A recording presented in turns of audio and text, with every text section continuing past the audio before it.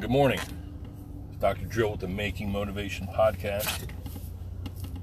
Pulling out of Planet Fitness on the 3rd of October, 2022. It's a Monday. It's overcast. It's going to rain throughout the day. We're prepared for it, though. Got our workout in. This morning we did 7 minutes on the treadmill for warm-up. Then we went into a little mini area. There's a little mini circuit with full upper body representation.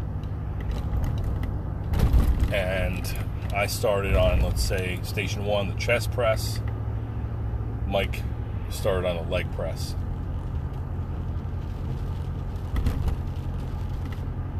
Mike just had some shots, something that's supposed to help heal his knees. Had some arthritis there, and so these shots we got them on Friday. So he was concerned. He's like, I don't know how much legs I'm going to do, and he wound up doing the legs anyway. Not on crazy amounts of weight, but he still did it.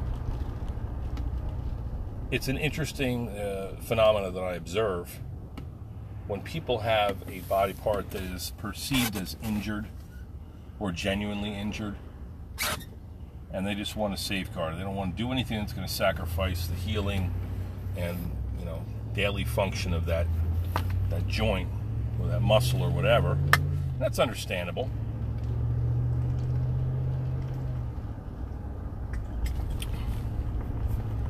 When in fact, you could do physical therapy for a joint, let's say the knees, and all you're going to be doing is moving it through various ranges of motion and activating the muscles. So the right thing to do to an arthritic joint is move it. Movement actually is the one thing that shuts off pain, and it also, just the physical movement, it lubricates the joint. So it lubricates the surface of the bones with what's called synovial fluid. So this is like a WD-40 for your body, for your joints. The synovium, which is like the joint capsule, the soft tissues that line the joint, it secretes this clear sort of oil substance that is very lubricative. And so if you don't want to move your arthritic joints in the morning, you really should. It's counterintuitive, perhaps. I know, because it might hurt, or it does hurt, or you think it's going to hurt. You think it's going to be bad for you. Well, the opposite happens. You turn into a tin man, your movement becomes clunkier and more rusty. But it's, we want to avoid pain. So I understand why people behave like this. But sure enough, my training partner was able to move and do things like leg extensions and leg press and hamstring curls. And these are all really important movements to do for his lower, but he'll be feeling better as a result of that today.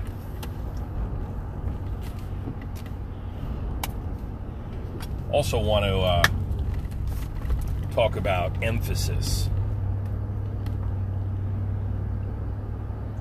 The placing of emphasis. When you do, let's say, a bicep curl or any exercise or any movement, or you have any thought, any particular mindset, you have to emphasize it. You see, it's not what you do, it's how you do it.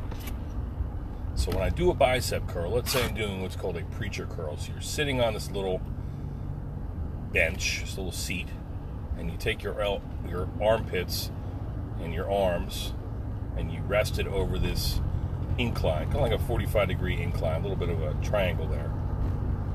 You rest it over and you grab the bar, and it's attached to some sort of pulley or whatever. You set your weight and you start doing curls. I see a lot of people, and we all are guilty of this, even the veteran worker outer. You can kind of just go through the motions, depending upon how you're feeling that particular day. But if you've practiced a certain way and you've studied exercise science, The adding emphasis is key. So when I do the work, I'm going to do it like, let's say it's up and down. Squeeze, stretch. I bend my elbow doing the curl, and then I extend my elbow back down over that pad, doing that bicep curl. I squeeze the weight and I ease the weight back down. Listen to the cadence on that. Squeeze, ease. Squeeze, stretch. So that's how it's done. So if you are trying to, oh, Jesus Christ, these fucking guys in these trucks. You're trying to get past this red light and you're fucking SOL. I'm going to have to pass these fuckers at a high rate of speed. I can't be stuck behind some dumb truck this morning. I'm heading home real quick. I had a little bit of time between my workout, which is at 7, and now my first patient of the day, which is at 9. So what I'm going to do is head home, shower at home for once, and I'm going to eat some breakfast. I'm going to be back out the door. Clean myself up at home so I don't have to carry around a shitload of laundry in the back of my truck. And wait for it. Wait till I have the opportunity to pass this fucking dump truck. But so when we add emphasis, you got to do the work. You got to squeeze that arm twice as fast as the stretching component. All right? So squeeze, ease. Bend the elbow, do the work, exhale. Ease into a stretch. You're controlling the movement. You are squeezing that muscle. You're not just squeezing the muscle physically, you're also squeezing it mentally. And it's extremely important. It's like you're acknowledging the work that you're doing. Alright, so I do my best to extrapolate that to all things in my life today. Not just physical, but mental. Adding emphasis. Emphasis when we speak, emphasis when we walk, when we talk, when we interact, when we drive. Just a deliberate, thoughtful action, because the body follows the mind. Yes? So we're going to be deliberate today, and we're going to add emphasis. And we're going to breathe properly. When you do the work, let's say you're doing a squat, you rise from a seated position. Now, the tendency is for people just to hold their breath when they do that. You know? Like straining against it. But that's actually not a good idea. Because when you hold your breath like that under a load, you can actually increase the pressure. You are increasing the pressure inside of your body. And so that means pressure on the nervous system. You could blow a disc, or you could, fucking, God forbid, have a stroke. So when you do the work, stand up out of that squatting position, out of that seated position.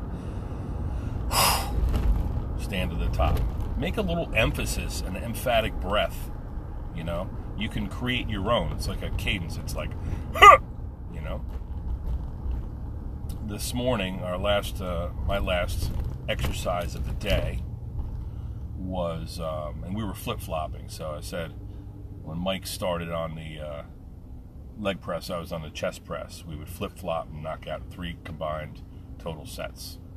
My last exercise station was this ab exercise where you sit and you reach over your shoulders and you grab this tubing.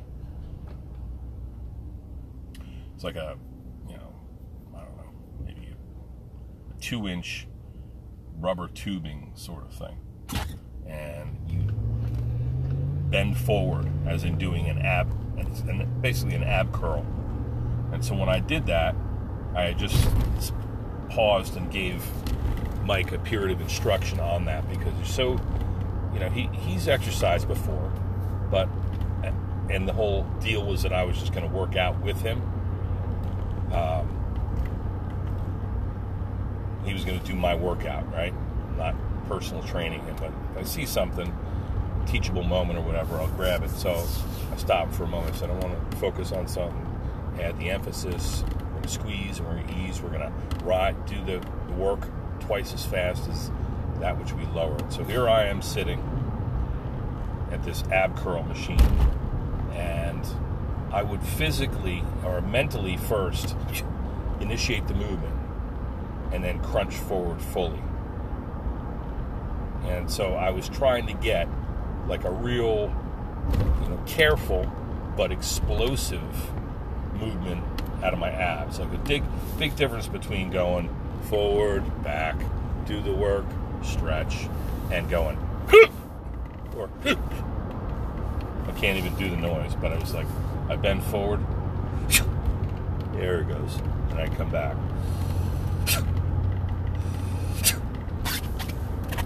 And in tune with my breath was my body and my mind, was my rectus abdominis and my internal external obliques, my transversus abdominis, all those core muscles in our abdomen firing up. Adding that emphasis, doing that work, the body following the mind controlling everything. We're going to work on that this week too. The mind, reminding ourselves that the mind controls the body. Right? All right. Not even 12 minutes. I'm going to start doing some short podcasts like this, teachable moments.